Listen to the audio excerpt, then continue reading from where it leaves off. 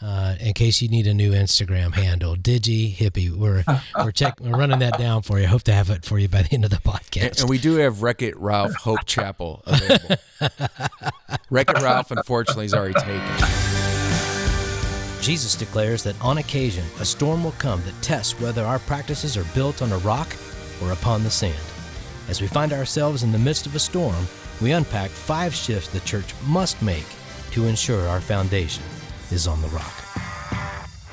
Hey friends, this is Disciples Made's podcast, Season 2, Episode 4. The season that we're in is 5 shifts that a COVID-19 world requires, and we're talking about the second of those shifts today. We're talking about moving from having professionals to all of God's people. Just a little subtext. There is a line in the church between those that are professionals and those that are, should we call them lay people? Laity. Lay people? Laity. People that don't participate perhaps as much as some level of volunteerism. And what we're trying to do... Can we just pause for a second? Please. Does anyone want to be called laity? Really? What are we doing? We're lying down over here? We're laying down? That's who we are as God's people? We don't want people to lay down. We want people up and in the game. We believe that there is a false line between church leader and church participant. We are all missionaries, and we have a guest on today's show that perhaps more than anyone in the Western Hemisphere has invited, but not just invited, empowered and released God's who he is? People. He's Wreck-It Ralph, man. He's wrecking that. Ralph. He's wrecking that line. Wreck-It Ralph. Rob, there are times that you just amaze me. That was one of those times. Wreck-It Ralph. A distinguished man, gentleman. You just called him Wreck-It Ralph, and he's being very patient. He's wrecking that caste system in the church, man. Am I right, Ralph? Yeah, I hope so. I hope really so hope too. so. Ralph, I'm just grateful for you, man. You've shared your story with multiple networks around the country and Exponential as well. A lot of people have heard your name. Thanks for the opportunity to just kind of sit down with you in a casual environment and let us ask a couple of questions for you here on the Disciples Made podcast. First, just give us a quick background of what you're doing right now in ministry and kind of the one thing that separates you from some of the others in this field across the country and around the world. Well, right now I run a blog and a podcast, and I've been starting to put some stuff on YouTube. And my goal is really the little guy. I started coaching pastors. I've coached pastors all my life, but I began to do it for money about a year ago. I started getting overwhelmed. And so some big churches came to me, and I actually didn't want to do it. So I threw out a number that I thought they'd say no to, and they said yes. And then I felt uncomfortable with that. If I didn't get the lead pastor, I was wrecking what they were doing. I was wrecking Ralph. I have always been kind of a disruptor in the church growth movement, in the seeker-driven movement. If I was in the room, I was causing problems. And I didn't like those people very much, to be honest with you. What you guys were talking about, the laity, I would not use those words. Or if I had to, I'd say what other people call the laity, I call missionaries. I'm trying to put together a little package where I'm producing some materials that aren't on my website that are just really meant to help the guy with maybe 120, 140 people who might be a little discouraged. Maybe the COVID thing has hit them harder in different ways than they thought. I think it's a wonderful time. Sad that people are dying, but a wonderful time of opportunity for the church. And I'm very excited about that. So right along those lines, Ralph, you started this new ministry to try to empower the person you call the little guy. And I know you're saying that with true affection, like the person that maybe might get ignored in other scenarios. You want to give them your very best resources. And you've talked about, in essence, the grief over the loss of life in COVID, but it's also a gift. So I want to ask you a question along those lines. Andrew Crouch, near the beginning of the pandemic, this would have been back in March, he posed this question, and we're curious to hear what your answer is now, almost a year into it. Is COVID just a snowstorm? Is it a winter season or an ice age for the church? So again, we're 9 to 12 months into COVID-19. How would you answer that question and why? I would say it's a winter season. I don't think it's just a snowstorm. The effects we've already begun the post-COVID era. We're not even yet to the peak, but the changes that people are going to have to be making are already being made. Medicine is forever changed.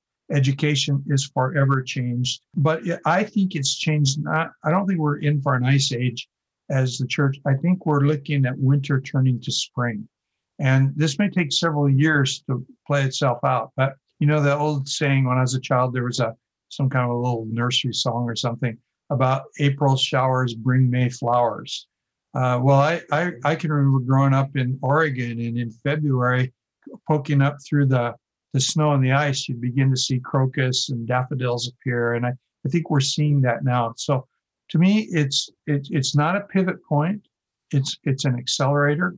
We're seeing an acceleration of the processes of churches dying. That I think is kind of a healthy thing, because at the same time, we're seeing people activated to do ministry that were never allowed to do ministry before. And so this is good times for us. We're learning to do digital. We're learning that some people are going to want to keep watching church in their bathrobe. And we're going to have to figure out how to do that and have it not be an isolating experience with a talking head. There has to be some kind of interaction going on. And all these things to me are just, I'm excited. I'm 75 years old and thrilled with the technology that Jesus invented prior to COVID. I think it's a wonderful day. I want to ask just one other pointed question. So it's winter turning into spring. So it's like Narnia, where it was always winter, never Christmas, but Christmas is coming and there's going to be a spring. What's the top one or two things that you're most excited about springing up post-COVID? I think the incredible response to almost anything that we say or do. I wrote a book for Exponential about microchurch and about microbival church planters. And I'm shocked, to be honest with you. I thought this is going to be a little blip. It turns out that people are coming right out of seminary saying, teach me how to do this. And so microchurch is one of them. Microchurch isn't going to be a fad. This is something that's going to stay. Yeah. And I think DigiChurch is another one. I know of two pastors who both said, one is a church that started out with about 300 pre-COVID. They popped to about 5,000, and now they're at about 2,500 people around the world. The other one is unusual because they're not really a church planting organization. They do plant churches, but they're more of a extension, kind of a campus deal. And when COVID hit, they're in Hawaii, and they started looking to Italy because Italy was so bad off, and figured out how to do DigiChurch. They've gone from about 7,000 people to where they popped like everybody else to about 60,000. And they shrank back to about 25,000 people in pockets around the world. And these guys are, both pastors have said 80% of our budget now is going toward DigiChurch. We've told our staff, if you want to remain with us, your job is going to have to be modified. We are a DigiChurch that happens to have a physical location. And so I think the use of technology is an exciting new opportunity for the church. So if DigiChurch is going to stay, is Digi Ralph going to stay? Are you Digi Ralph? I don't know if I'm Digi Ralph or not. I'm doing pretty much everything digitally. Exactly. In fact, one of the things that's happened to me is I was taking pre-COVID, I was up to about 15 trips a year, and I'm an old man. And so all this time in the year, and I go to places like Mongolia and South Africa and Europe and Japan a whole lot. And suddenly I'm finding this is pretty comfortable, spending 5 hours with my friends in Japan, and I didn't have to leave my house. It's a lot better than spending 11 hours on an airplane to get there and then 5 hours to get into Tokyo. This is pretty good stuff. I'm liking it. I like G. Ralph comment. It is so true. Ralph, I first heard of you when Dave Ferguson started sharing the 5 different levels of church health or church reproduction. And he said there's one level 5 individual in our country. Can you quickly share what number 5 means? And just like in a very quick nutshell, the number of reproduction that's kind of in your wake at this point? Because I think it's critical to give that kind of context before I ask you the next question, which is a very pastoral question. So we know of over 2,400 churches, and we've never really kept track. When I got involved with Exponential, they started asking me questions. I thought there were about 1,400 churches. So I did a survey, and all it was, we were hippies. So we just didn't do that. And so I just went to my Outlook contacts and started emailing people. And then I'd email who they told me to email, and I'd follow it on down. I built this monster spreadsheet. So we know there's about 2,400 churches. There were 2,300 at the time. And then some people who never answered the questionnaire got mad at me and said, how come you didn't list our churches? So we don't really know how many there are. What I do know is one place that we go 9 generations deep of church planter to church planter. And most of those guys found the Lord in the church that launched them. What I'm looking for as a benchmark is 4 generations. And I will say that most guys are one and done. It's the old 80-20 deal. 80% of our guys planted one church and that was all they ever did. But the people who drank the Kool-Aid at least went 4 generations out. And by the 3rd generation, they don't know my name and I don't know theirs. And I think that also is a benchmark of success for us. That's the way I saw it in disciple making as well. I used to feel an obligation to everyone in my strand. And then I thought, just, family speaking, I may get introduced to my great-grandchildren, but they're not going to remember me. I don't remember my great-grandparents. So why in the world would we try to impose something unnatural in a disciple making relationship? So level 5 is a church that has reproduced up to 4 generations on multiple strands. And you're saying you're down into the 9th and beyond on multiple strands, and that there's 2,400 churches perhaps in the wake. So that's like mind-boggling. A lot of the folks listening to this podcast are going, I don't have a category, I don't have a file to put that in. But the reason I wanted to put that information out there, Ralph, is because this next question is really where people can start. And I believe most church leaders on this call, because of their training or because of the modeling that they've seen growing up in the church, they look out on any given Sunday from the pulpit, platform, whatever we call it, and they see a lot of sheep that they need to feed. But when you look out, and as you have looked out, you've seen and see something very different. What do you see, and how did you get to seeing people that way?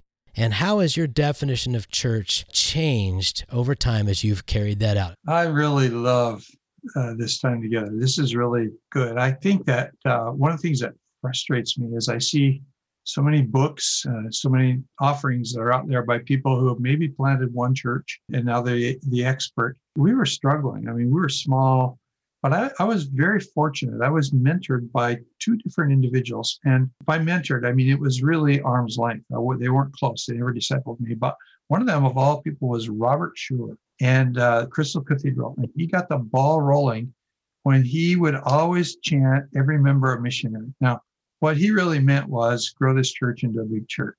But what I took it to mean was what I got out of the only tape I've ever listened to by Chuck Smith in my life. I heard him publicly. I had a relationship with him. I saw all the Calvary guys kept listening to Chuck tapes and they all sounded like Chuck. And I thought, I want to do what Chuck does, teach the Bible, but I'm not going to listen to Chuck because I want to be Ralph. And one day I got frustrated. Ephesians 4:10-13 drove me nuts. It just didn't fit what I'd learned in Bible college. And I came up with a conclusion, but I thought this must not be right because it's not what the church does. So I went and got a tape from Chuck at a Bible bookstore. And he really taught me that it's what Schuller said, every member a missionary. And apostles, prophets, APES, we're there to equip the saints to do the work of mission. All I ever saw was, this is a classroom on Sunday. We're going to do lab during the week when we get in our small groups and learn how to minister to each other. But the world is our oyster. We're hearing words like everyday missionaries and mobilizing members for missions. That was just kind of our bread and butter. We lived by that. And so we defined the church as a force. I see that people define the church as a mission field. That's largely the seeker-driven thing. Come to church and find Jesus. Others see the church as a fortress. We're going to hide out politically in the church because people are against us. We saw the church as a force that needed to live it out in the community. Ask a short question, you get a long answer. I apologize. That was a long answer. Now, it was actually shorter than what I thought. I want to ask a quick follow-up question. Seminal moments in that, like you hear a phrase like that, every member a missionary or whatnot, so you adopt the mentality, and then you start to put it into practice. And then pain points inevitably come where you have to listen to your own sermon, and it's costly. Like, do I really want them to be a missionary, or are they my volunteer or my missionary? Or were there any defining moments in that process that if you hadn't have crossed through that line, you may not have seen the results that you've currently seen? Yeah, the first church that we started, I mean, we did it illegally according to our denomination, which was, but that was minor. But the big deal was that they took 20% of the people out the door and my best friend is the pastor. And so that was a pain point, and we decided to celebrate that. And, we became hero makers before we ever heard that word, because we were still struggling. We were a church of about 125. We sent 25 of our people out. We actually grew that Sunday. So did they. We're still in that mode where you're still kind of shaping up. And so every week I would start the sermon by saying, so this is what happened at Branch of Hope last week. And that helped us to get through it because we rejoiced together and all that. Okay, I have another follow-up question. So that original group of 120, which now has turned into a movement of 2,400 churches. What were some of the key ingredients that created a culture where that could happen? And then the second question would be a little bit more nuts and bolts. Like, was there a specific training pathway that emerged? Was there a particular set of tools that were integrated into the training pathway? Well, the interesting thing was the mantra of Calvary Chapel at the time became ours. And that is, you go where you get fed. But to us, feeding meant that you're equipped to do the ministry. It didn't mean you're equipped to grow as a Christian or grow in the Lord, whatever. Several of us had come from navigator backgrounds, and we became frustrated with the eggheads who knew more scripture than everybody else and wanted to argue about it. So that shaped our culture. But as a young pastor, a lot of what happened, I think, was the Holy Spirit. I mean, it just had to be, I'm a Pentecostal. That's my background. I'm actually a Wesleyan right now, but I come from a Pentecostal background. When we hear about the leading of the Lord, it's people are always waiting to hear that voice. And I did a couple of times, and it's like, I'd rather not. That disrupts your life. But I think that God sometimes leads us just by we think it's our ignorance or our mistakes, but it's really the Lord. And so I just came up with this great plan. I'm going to teach the book of Philippians because it's positive, and that'll be a good starting point. And then I'm going to take them into Acts, and we're going to spend a good part of a year going through Acts and learn how to be a church. And then we'll go to Romans because we get some really good doctrine, justification by faith. And then by that time, we should have plenty of problems. And so we'll go to 1st and 2nd Corinthians. And I started 3 churches in my life, and that's been the pattern. And so that kind of teaching, for one, we're telling you, the church looks like Acts chapter 2, the last 7 verses. And secondly, our purpose is to equip you to do the work of the ministry. And then here's our manual. Let's go from there. And so those things sounds really simple, but they encompassed a culture that just kind of, and then the other good thing was that we started with almost no Christians from other churches. Some of our guys had visited a denominational church during the hippie days, and they showed up with long hair and, torn jeans, and a couple of guys were barefoot, and they weren't allowed in. And then they found us. And I'm still the suit and tie, 3-piece suit guy and all that. And I remember the day a guy kicked a hole in the door. We're both trying to open it. And I went home and cried tears. God, why did you send me these people? And I don't belong here. And then I learned to accommodate to the people that were there. But that was really freedom, because we didn't have all that churchiness. And I had grown up in that churchiness enough that when I began to read things like Ephesians 4, I reacted against it. And so we were very reactionary. Today, all the Hope Chapels that I know of, not all of them, but most, are changing their names. It's a cool thing to change your name. Ralph's an old person and all that.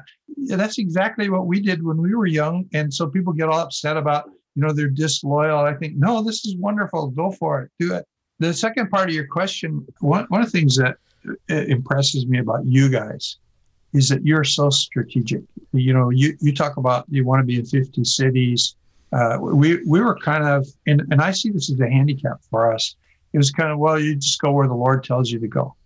Well, had we, when we were in Hawaii, we eventually pinned a map of the state with little gold map tacks for every McDonald's in the state. That was as strategic as we got. And we decided if they needed a McDonald's, they needed us. And we made it. We hit every town that had a McDonald's, including Waikiki, had a Hope Chapel. But then we ran out of gas. It's like, well, what do we do next? Standard Oil gas stations? And we're just at a loss. So that kind of hippie-fied thinking hurt us in a lot of ways. But one of the things that we felt like was 2 words that I like a lot are align and sync, that everything should be aligned and synchronized to mission. maybe 6 years in, we'd moved from a hodgepodge of community center, little church building, rented nursery school, all these things up and down Manhattan Beach Boulevard, Manhattan Beach, California. And we moved to a bowling alley that was more than an acre indoors. It was up on stilts with parking underneath. And the church today owns, I don't know, like $52 million worth of property. We bought it for $300,000 and remodeled it ourselves.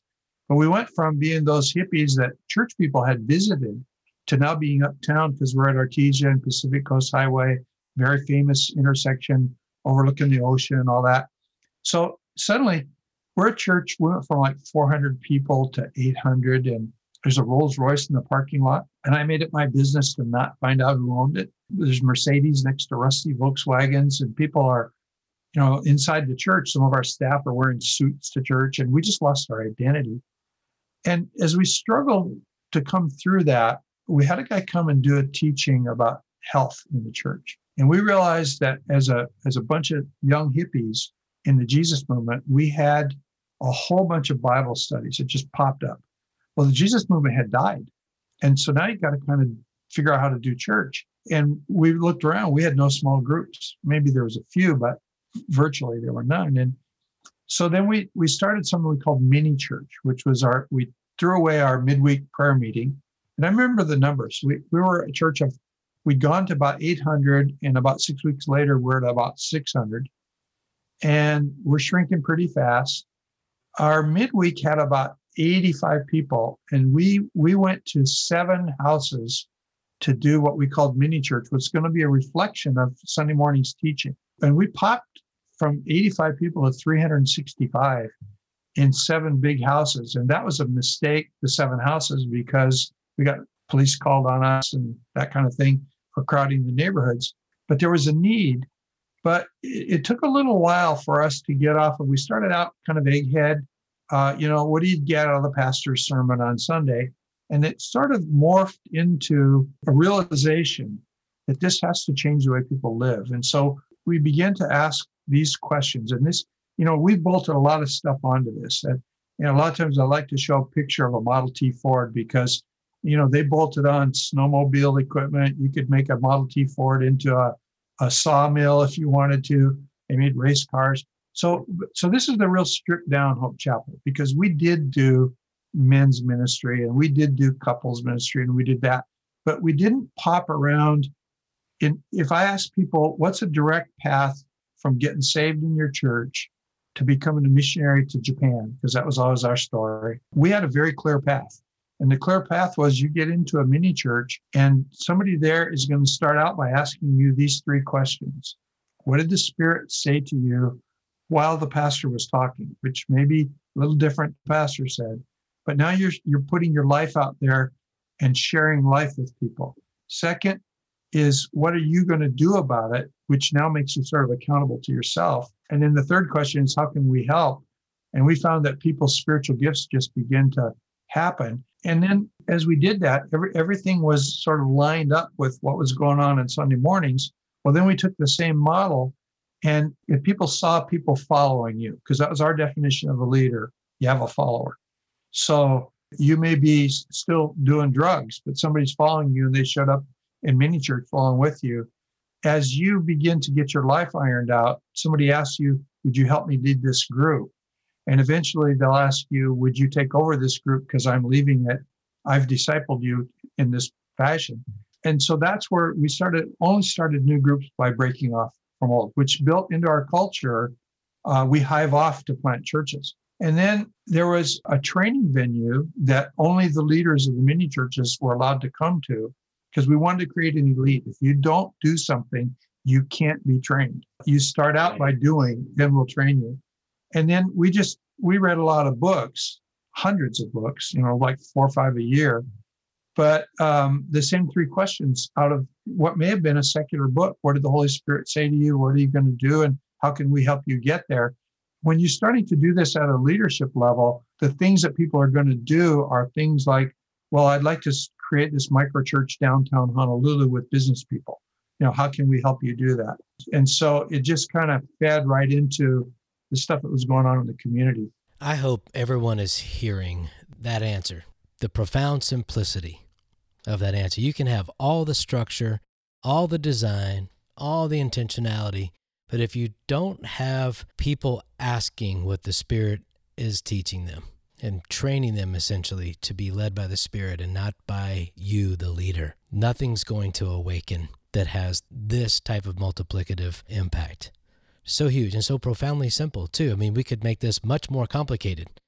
But 3 questions, not Monday morning quarterback, like how did the pastor do? Or what did you agree or disagree with? That's a mental game. But what did the Spirit teach you? What are you going to do about it? And how can we help? Those are the questions that we have every week in our triads. What did the Spirit teach you in the reading? What are you going to do about it? How can we help you? One last question, Ralph. The kind of vision that you have realized, even though you're saying perhaps that early on you didn't have so much of a game plan, and then as the game plan, evolved, it may not have been as big of a game plan as resulted, but the vision that you committed yourself to, seeing missionaries and seeing them equipped, that's a serious long game commitment. And how hard was it early on to persevere when the flywheel wasn't flying on its own momentum? Like maybe 1 or 2 experiences where people told you were going the wrong way, or you questioned whether or not you were going the right way, that you ended up staying the course. Was it hard? And are there a couple of events you can remember? Honestly, I had a guy once ask me, he got mad at me in a symposium we were doing. And he kind of took me on in front of a whole bunch of people. It's kind of weird. And he goes, "You're not the soft-spoken kind of guy, easygoing guy that you can't be to get done all the stuff that you say that you did and all that. You've got to be, But what he meant was you lead with the iron fist." And I go, no, you don't understand it at all. I am the most high control individual you ever met in your life. But it's not because I care about people's behaviors. I don't care at all. I just taught them how to think. And once you taught them how to think, you didn't have to worry about anything.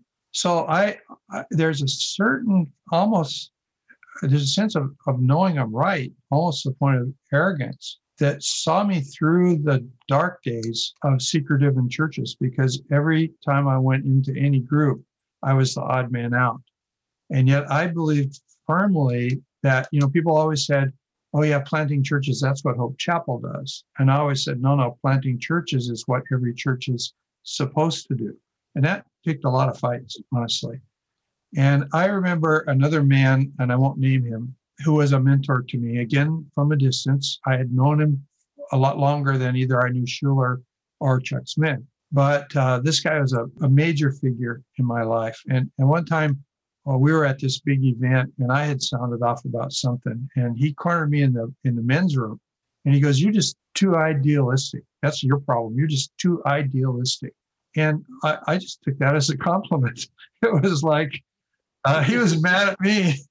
And I didn't back down. And I just thought, well, that's really good. So I did have people trying to discourage me along the way, but it never really did. And as a young person, I was in a Bible quiz, which is kind of a silly thing to think about in the 21st century, but I memorized the Gospel of Matthew.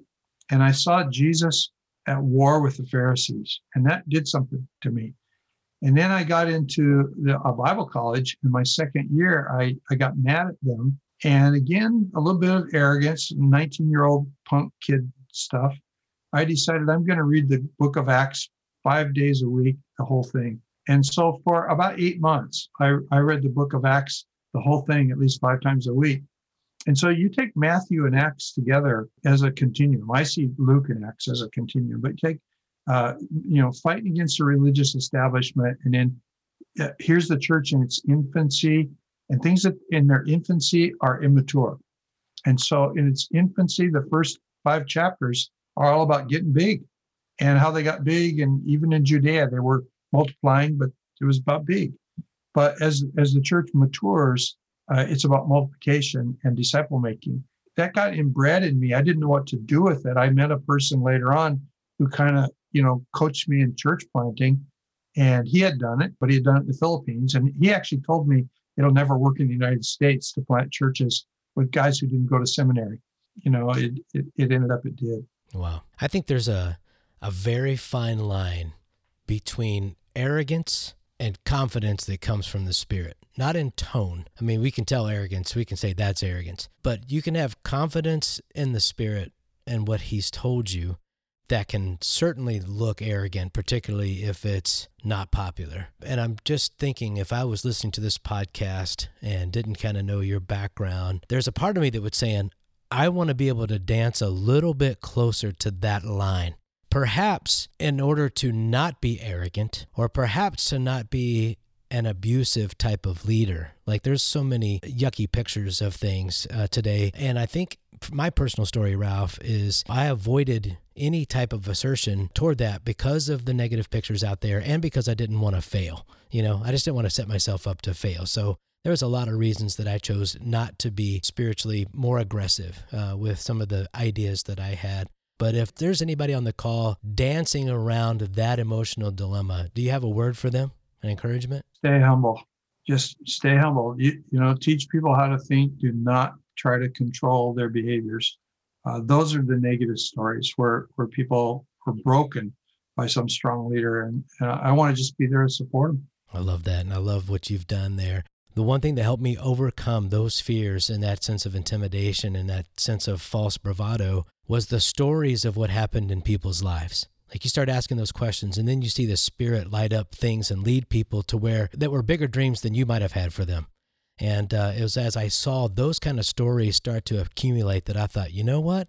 I really don't care who comes at me anymore. I've seen the goods. I've seen heaven shape a life and redeem a family in exponential ways. And for that, I just took a bigger step. So my encouragement would be, friends, go back to the question we asked Ralph about what he sees on Sunday morning and begin to turn your heart away from being the person that's responsible to feed them all to the person that has been stewarded the opportunity to train, to empower, to release. Connect them to the Spirit, not just your teaching. Ralph, tell people how they can connect with you. What is it? Digihippie.com?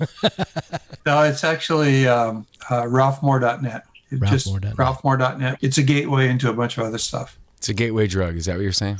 Yeah, it's a gateway drug. I love it.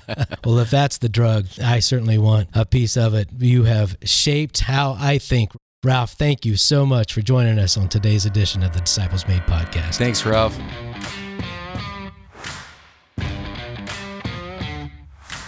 We hope that what you heard today was an encouragement to you, or that it increased your curiosity in making disciples that make disciples. If you'd like to learn more about our experiences or set up a coaching call, you can visit us at disciplesmade.com or email podcast@disciplesmade.com.